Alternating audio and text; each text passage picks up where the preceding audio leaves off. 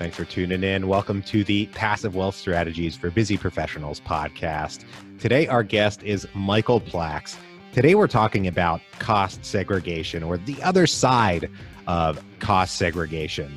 Michael is a CPA. He is the black belt in real estate investing taxes. He describes his experience for us in the interview. I got in touch with Michael because of a very interesting post that he put on BiggerPockets. If you're not familiar with BiggerPockets, it is the biggest online forum for real estate investing, full stop. If you want to be a real estate investor, or you are a real estate investor and you're not on BiggerPockets, get on BiggerPockets. It's free and a lot of great information on there. But he made a post on BiggerPockets about a client of his who had a cost seg study done and did not get the results that he felt he was promised by the cost segregation person. And Michael and I talk about that today. I think this is very important because we've talked about cost seg on the show before, and I like cost segregation, right? But I want to make sure that we're bringing the other side of all topics to you so that you can be informed, you can find the right people to get on your team, and you can make your own decisions, because we need to understand everything that we're doing. And this is a critical other side of a big topic that's being talked about right now. And like I said, we've had cost seg experts on the show before. This is not about them. This is our responsibility as investors, as clients of cost segregation companies, to really understand the value to us that they offer, or how to determine that value, and double check their work in a certain way, and know whether we're working with somebody who's being straightforward and honest with us, or somebody who's maybe overselling it a little bit, if that makes sense. So I'm fascinated by this discussion. Like I said, I saw his post on BiggerPockets. It really blew up, and there's a link in the show notes if you want to read that post. But definitely listen to this discussion and see if you can log it in your mind. Remember it in the future, the next time you're considering a cost seg study. Really understand the steps you need to go through to determine whether it's valuable to you or not, in the same way that it's being kind of told to you that it's valuable to you. I'm your host, Taylor Loht. I'm a real estate investor, real estate syndicator. I buy real estate with passive investors and split the return. We've done cost segregation studies on some of my properties in the past, and I love talking about this topic and really having the best knowledge available to us on this topic. Thanks for tuning in. Without any further ado, here we go with Michael Plax. Michael, thank you for joining us today. Thanks for inviting me, Taylor. I'll explain this in the introduction, but for the purposes of our conversation here, I originally reached out to you because of a thread that you posted on BiggerPockets about the other side of cost segregation. And I thought that would be a very interesting topic to present to our listeners. We've talked about cost segregation on the show before, but as you point out that there's this other side, it doesn't necessarily benefit everybody the way it's kind of sold to us. I think it's fascinating. We'll get into that shortly, but for everybody out there who doesn't know about you, can you tell us about what you do in your business and your qualifications to talk about this topic? Okay, my qualification is very simple. It's okay. I'm a black belt in real estate taxation. Okay, that's what I go by. Okay, I'm an accountant. I run a firm for 20 years, tax firm, working exclusively with real estate investors.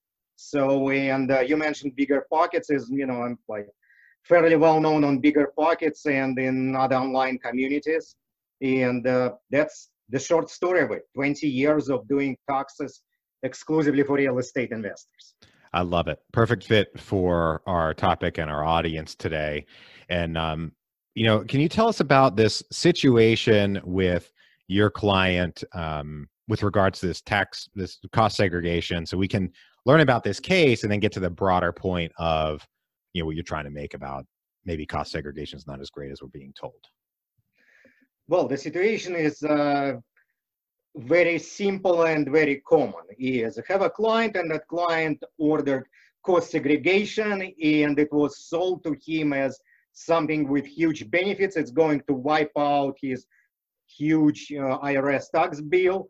And of course, Uncle Sam is standing right by me waiting uh, to, to participate in our discussion. And that's why I wear red gloves. Like people who don't know me haven't seen my logos on the logo. I'm punching him out. So, anyways, Uncle Sam is here, and the promise was okay. Here you get your cost set. You will not owe anything to Uncle Sam because you have 600 grand in deductions from cost segregation in tax savings. Actually, the way it was sold in quote unquote tax savings. So, and when we finished the job, it was less than 10% of what was promised. It was still significant savings. Nobody will walk out on 35 grand of tax savings, but it was not 600, and client wasn't happy. And so what I posted on Bigger Pockets and on Facebook and other places, I analyzed that case, trying to show how it was sold and why it was extremely misleading, even though the concept itself is very good. Like, I'm not bashing cost segregation as a concept.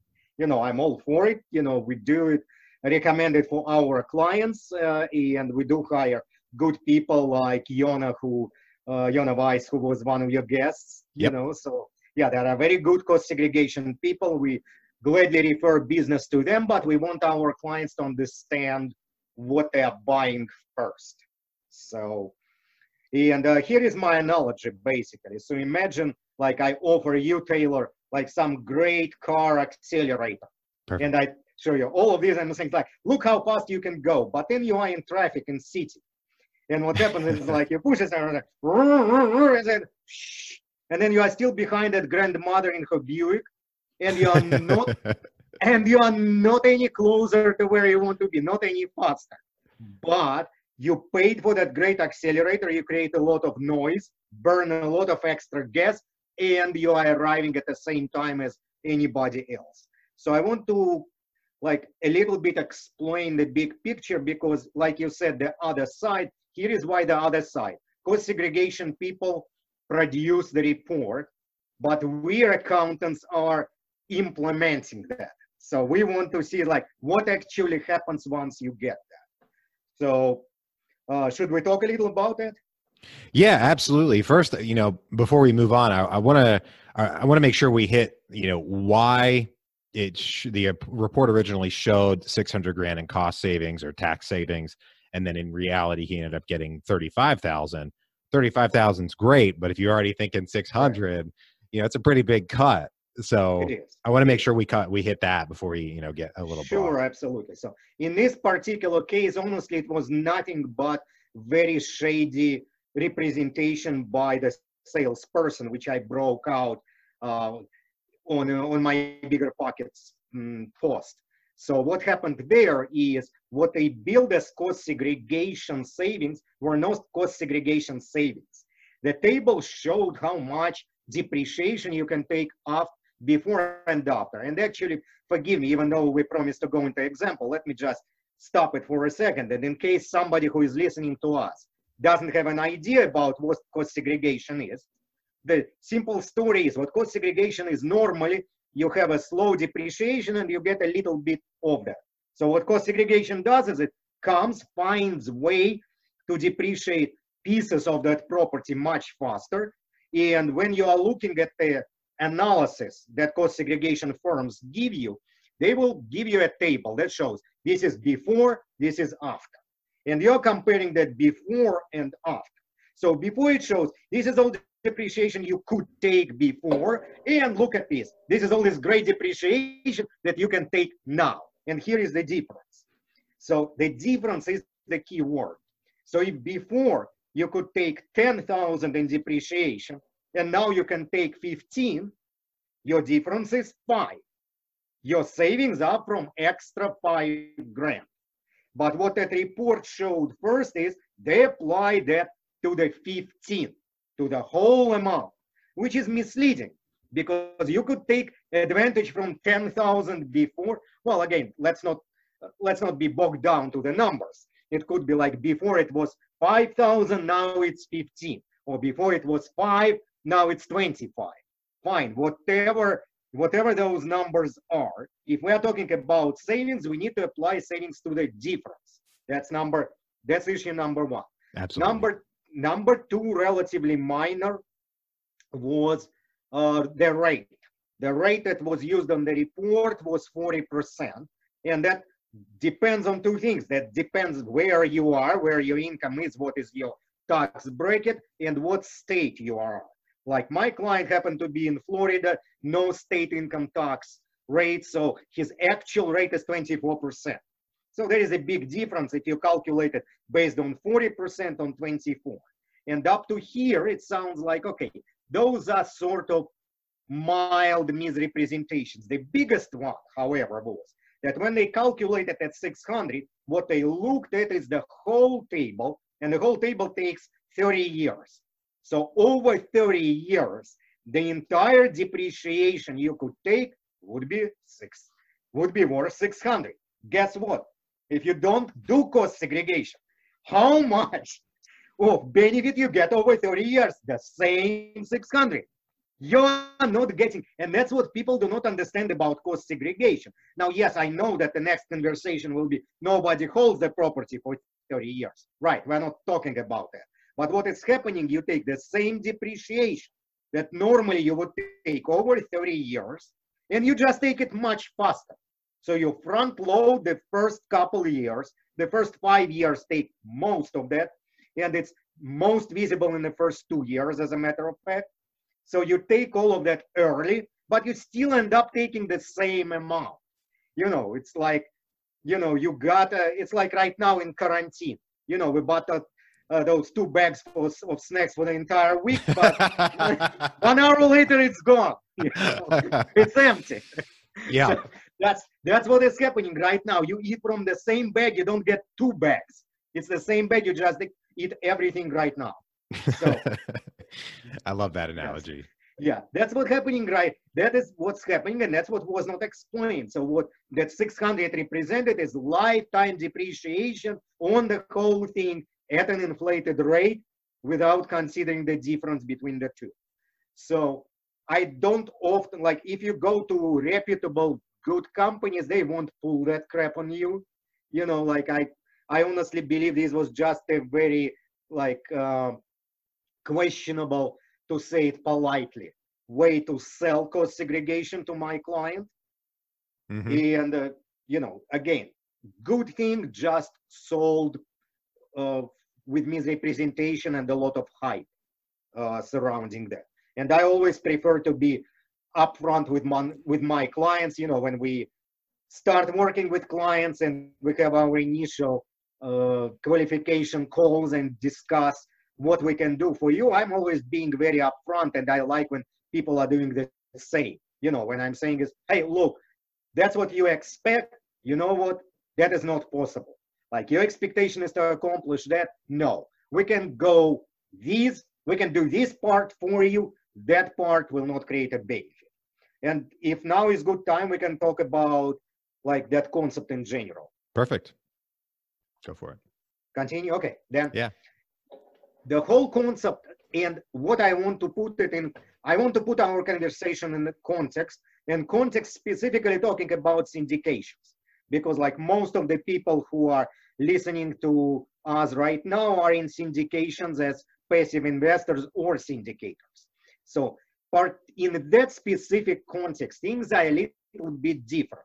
And let me first say, so why they are different? Like, what is different there? So if I'm applying cost segregation to a property that I own 100% myself, okay, so I own this multifamily property, like paid $1 million for that, cost segregated that, so I get like half of that depreciated over a few years, and then I'm selling that. Well, if I'm just selling that, I would have issue of recapturing depreciation. But if I own that property myself, what I can do is I can do a 1031 exchange. Yep. So let's look at numbers again. So I said I bought that property for $1 million, depreciated half of that with the help of cost segregation. So I get like $500,000 worth of deductions, you know, up until now. So I only have $500,000 in this property. And right now it appreciated a lot. I can sell it for $2 million. So what would be is I would have two things. I would normally have capital gain on the appreciation from $1 million to $2 million.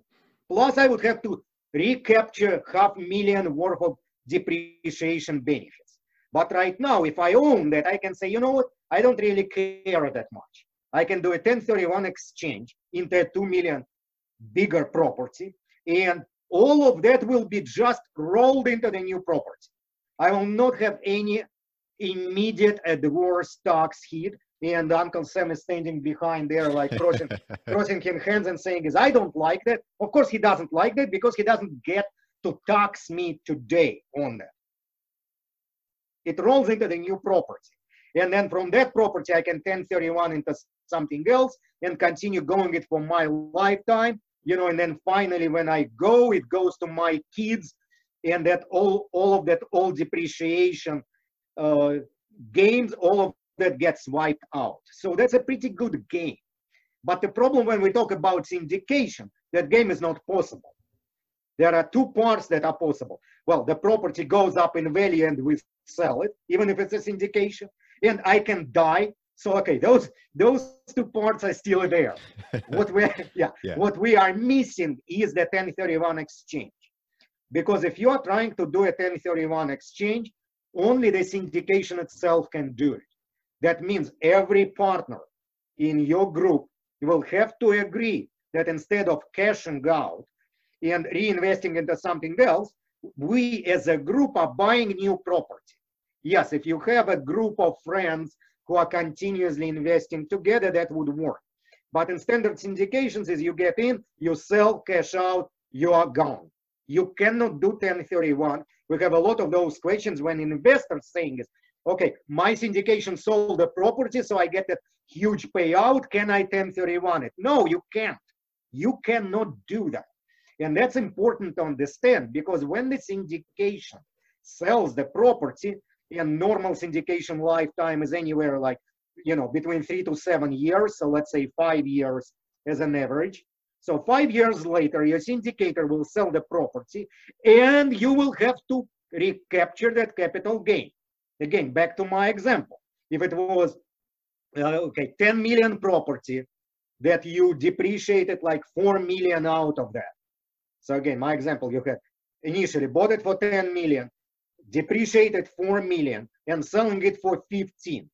So at that point, not only the syndication will pay taxes on capital gain from 10 to 15, but will also have to pay depreciation recapture tax, which is higher than capital gain tax, up to 25% on that 4 million. So, and the syndication does not pay that, the syndication distributes that to active partners. So what happens is, the first 4 years of that syndication, I'm as an active partner getting very nice, attractive K1 that shows losses, and I'm happy. I'm like all normal passive investors. I don't want to pay any extra dime to this guy who is standing behind me. Right. He wants everything and I want to give him nothing. So I'm happy. But year number 5, when we sell, he will patiently stand behind me and wait, and in year 5, he will get his share. That's what is important to understand.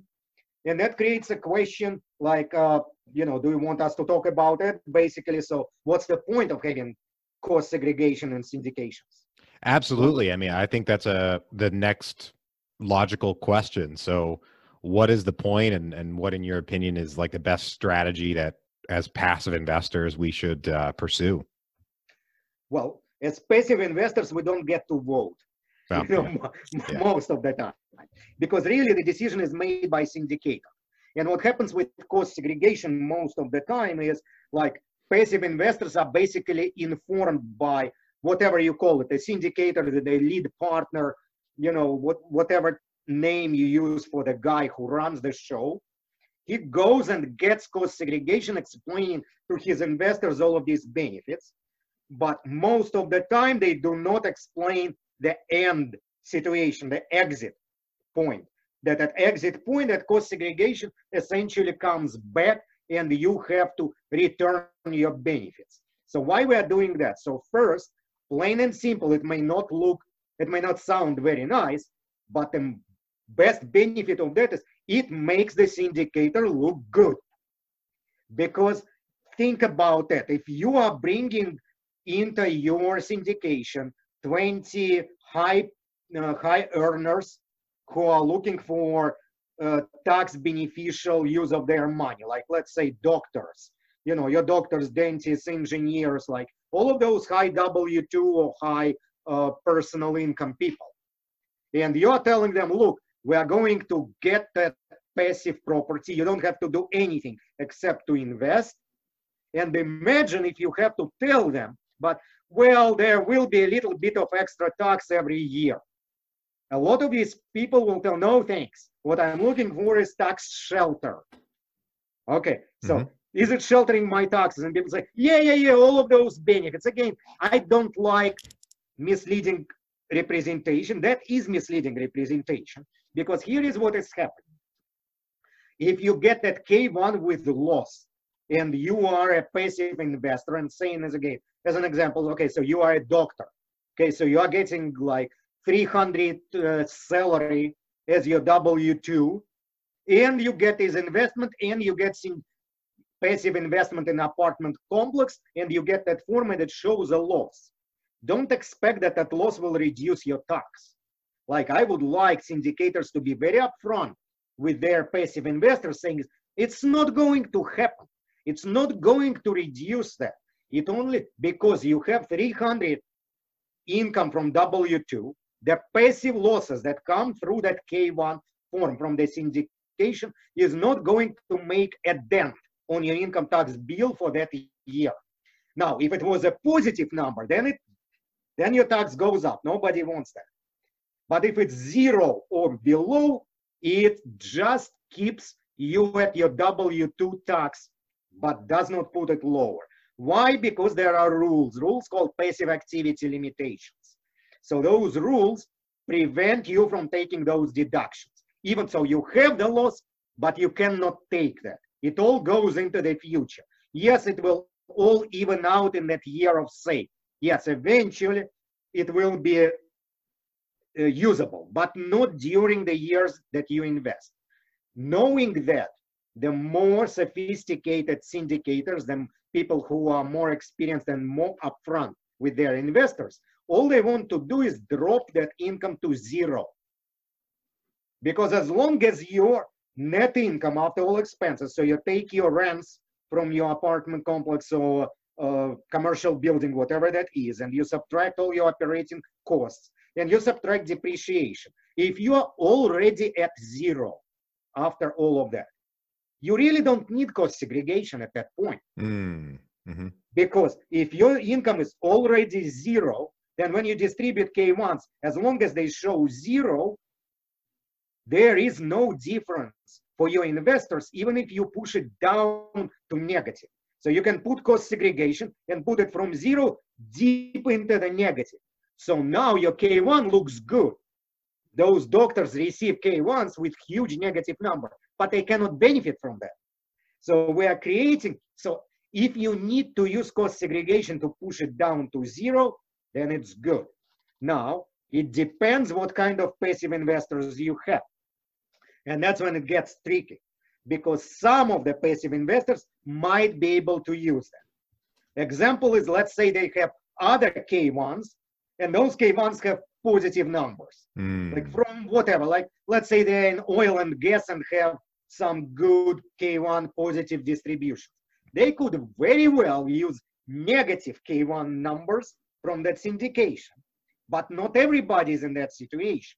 So when you initially get your investors on board and talk about that, it's good to understand what their needs are tax-wise, that their expectations are good, because for some people it can be very, very helpful.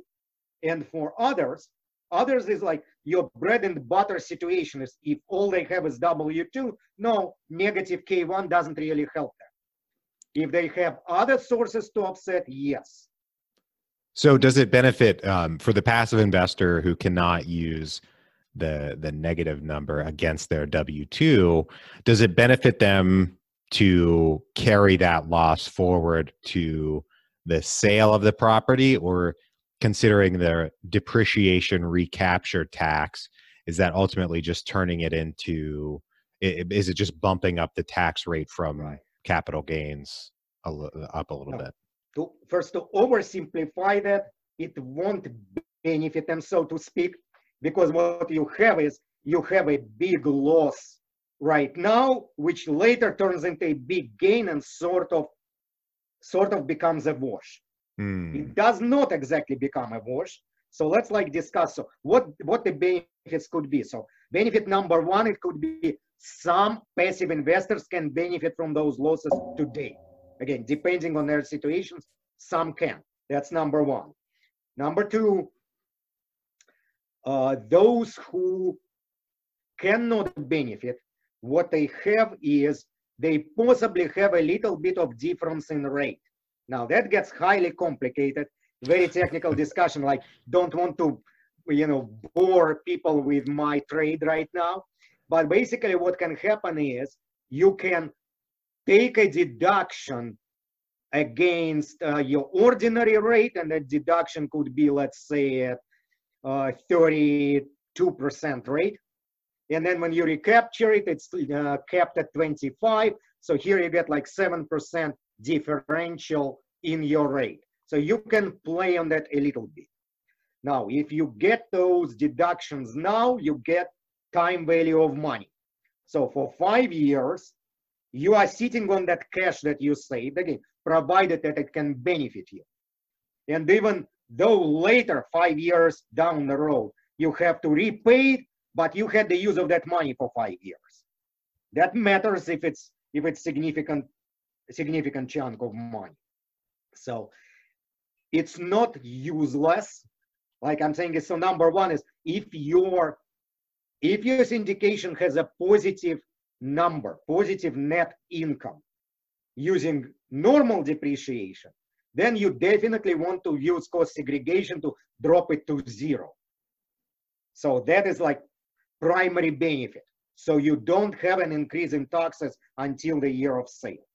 But even if you already are at zero, it still can benefit, like I said, again, to recap in those situations, it can benefit some partners in some situations.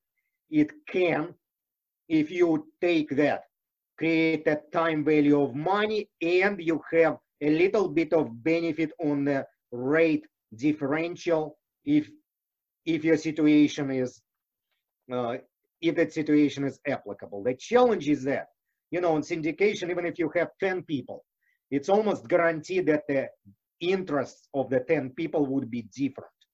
Tax situations will be different. So it's very hard to find 10 people who are exactly on the same page and saying, oh, absolutely, none of us cares about extra deductions because all we have is just W-2. Possible, but not very common. Usually there will be at least one guy.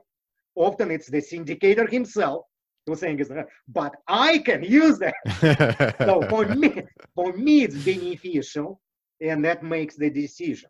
Again, I'm not saying do it, don't do it. I'm saying is when you do it, I prefer very balanced disclosure, which not only tells you the benefits, but only tells you those benefits may not be applicable in your particular case. I think it's a great point, and it's important that we understand and go into these things clear-headed, and that's why I wanted to have the conversation today. Now, regarding these losses, I also wanted to ask, for a passive investor who files or is able to file as a real estate professional, are they able to, say it's a doctor and their spouse is a realtor or whatever, so that way they meet the requirements to file as a real estate professional, are they able to use those passive losses against their joint income?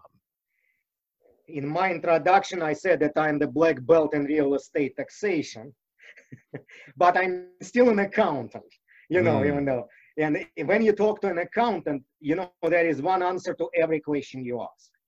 Yeah. Do you know what that answer is? It when depends. You talk to him, exactly. You got it, Taylor. Yeah, that's the correct answer to any question you ask an accountant. Mm-hmm, mm-hmm. Okay, except one. Like if you ask accountant, like, do I have to pay your bill now? The answer is yes. I never say it depends. I say yes, you have to. Okay. All other questions are it depends. And it depends on the situation. You brought up a very tricky issue that really is getting too technical, but basically the answer is a conditional yes. If you can qualify as a real estate professional, under some situations, you might be able to do that. But that's not a no-brainer, because in order to accomplish that, what you would have to do is make an election to aggregate all your real estate activities into one. There is a special election. And it's kind of sounds like, what the heck he's talking about, like if you don't know those details. You know, that's accounting speak, that's not very clear. But all I want to say about that election, that every blog out there says, yeah, absolutely, that's what you have to do. That's not a harmless thing. It's not completely harmless. It has negative side to that. So that election can backfire on you. So under the right circumstances, if you have a real estate professional, if you make that election and that election is helpful to you, then the answer is yes.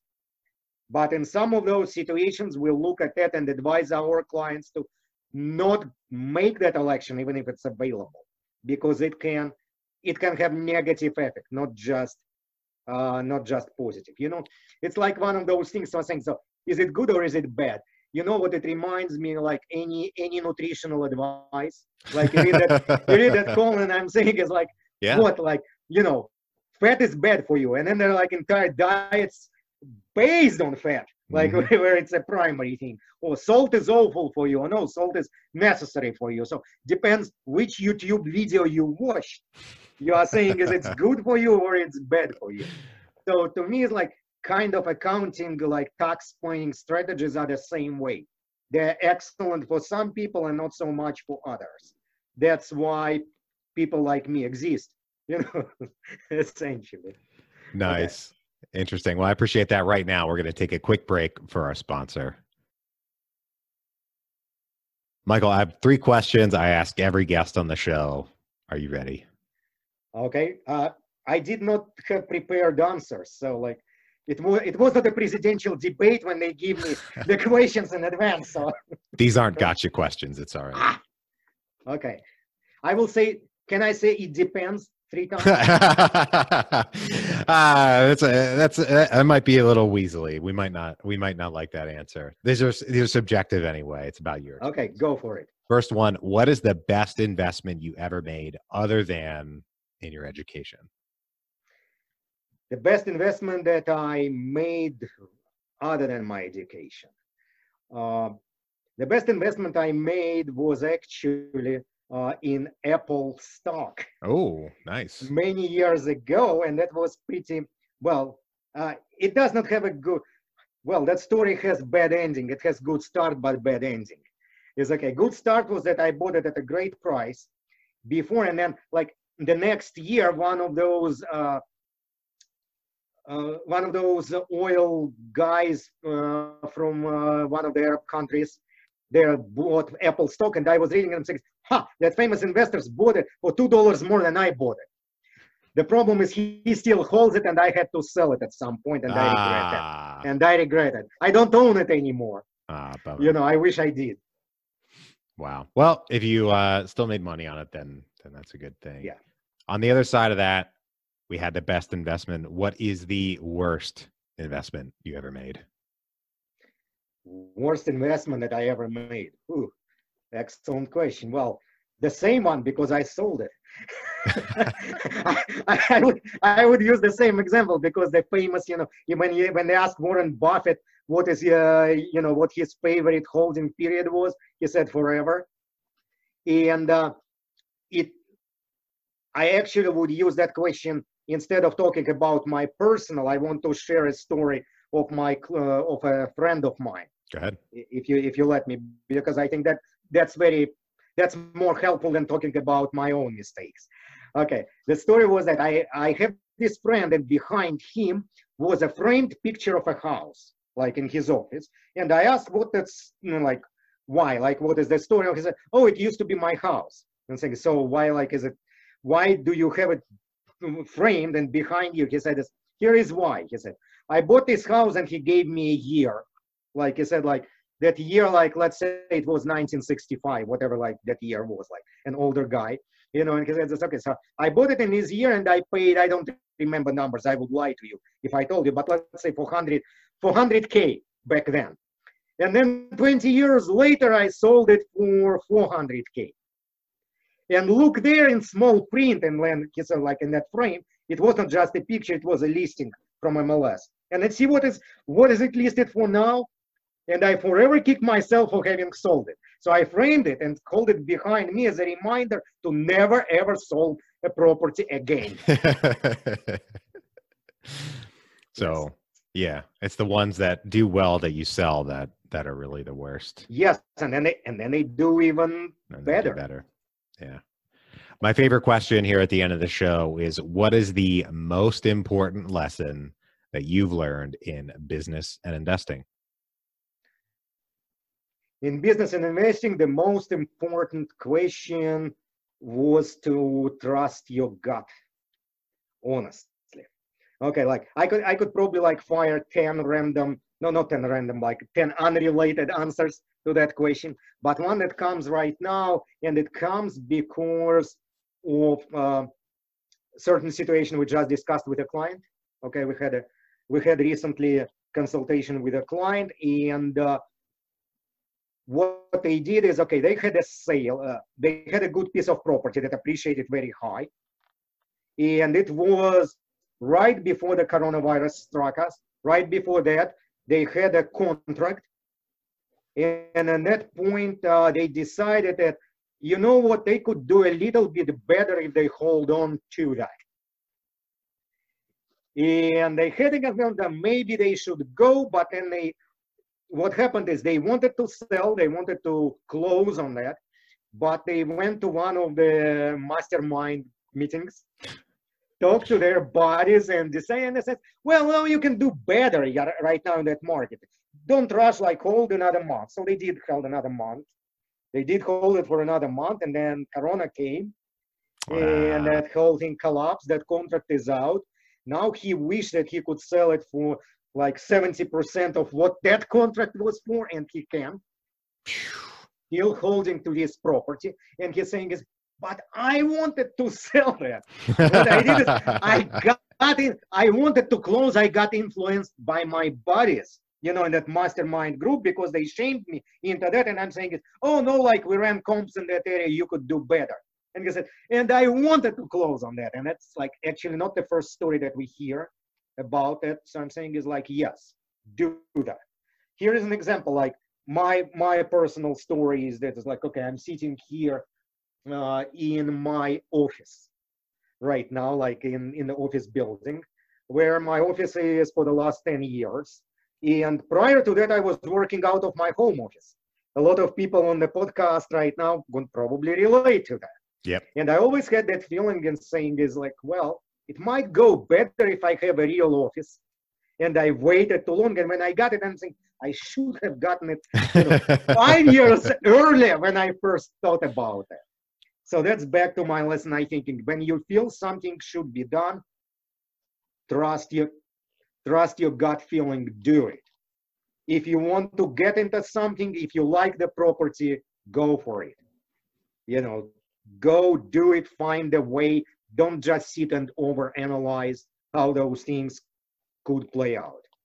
Move. And I don't remember who said it, but I recently read, I think on Facebook, somebody was quoting a guy way smarter than I am. And he said is that you lose the most, not from bad decisions, but from indecision. And that rings very true to me from my personal experience and from that of hundreds of real estate investors that we are working with. Wow. I love that. Michael, thank you for joining us today and sharing all of this. I think it's important to see the other side of everything and understand pros and cons of anything in our investing strategy. And you brought that to us today with this cost segregation discussion. If folks want to get in touch with you, where can they find you? I'm very easy to find. Okay, you just Google black belt in real estate taxation, or just go directly on my website. And our tax firm is called REI Tax Firm. REI, like real estate investment, very simple. So reitaxfirm.com. That's our website. You can also very easily find me on Facebook, on Bigger Pockets, any play, like on 25 different podcasts, like anywhere where people talk about real estate. That's what I love to do. Great. I love it. And links will be in the show notes too. And I'll be sure to put a link to your Bigger Pockets post as well if folks want to go back and read through it. It's another Please do. Yeah, informed our discussion here. Really appreciate you joining us today. Everybody out there, thank you for tuning in. If you're enjoying the show, please leave us a rating and review on Apple Podcasts. It helps other people learn about the show, and it is very much appreciated. If you know anyone who could use a little bit more passive wealth in their lives, please share the show with them and bring them into the tribe. Thanks for tuning in once again. Hope you have a great rest of your day and a great week, and we'll talk to you on the next episode. Bye-bye.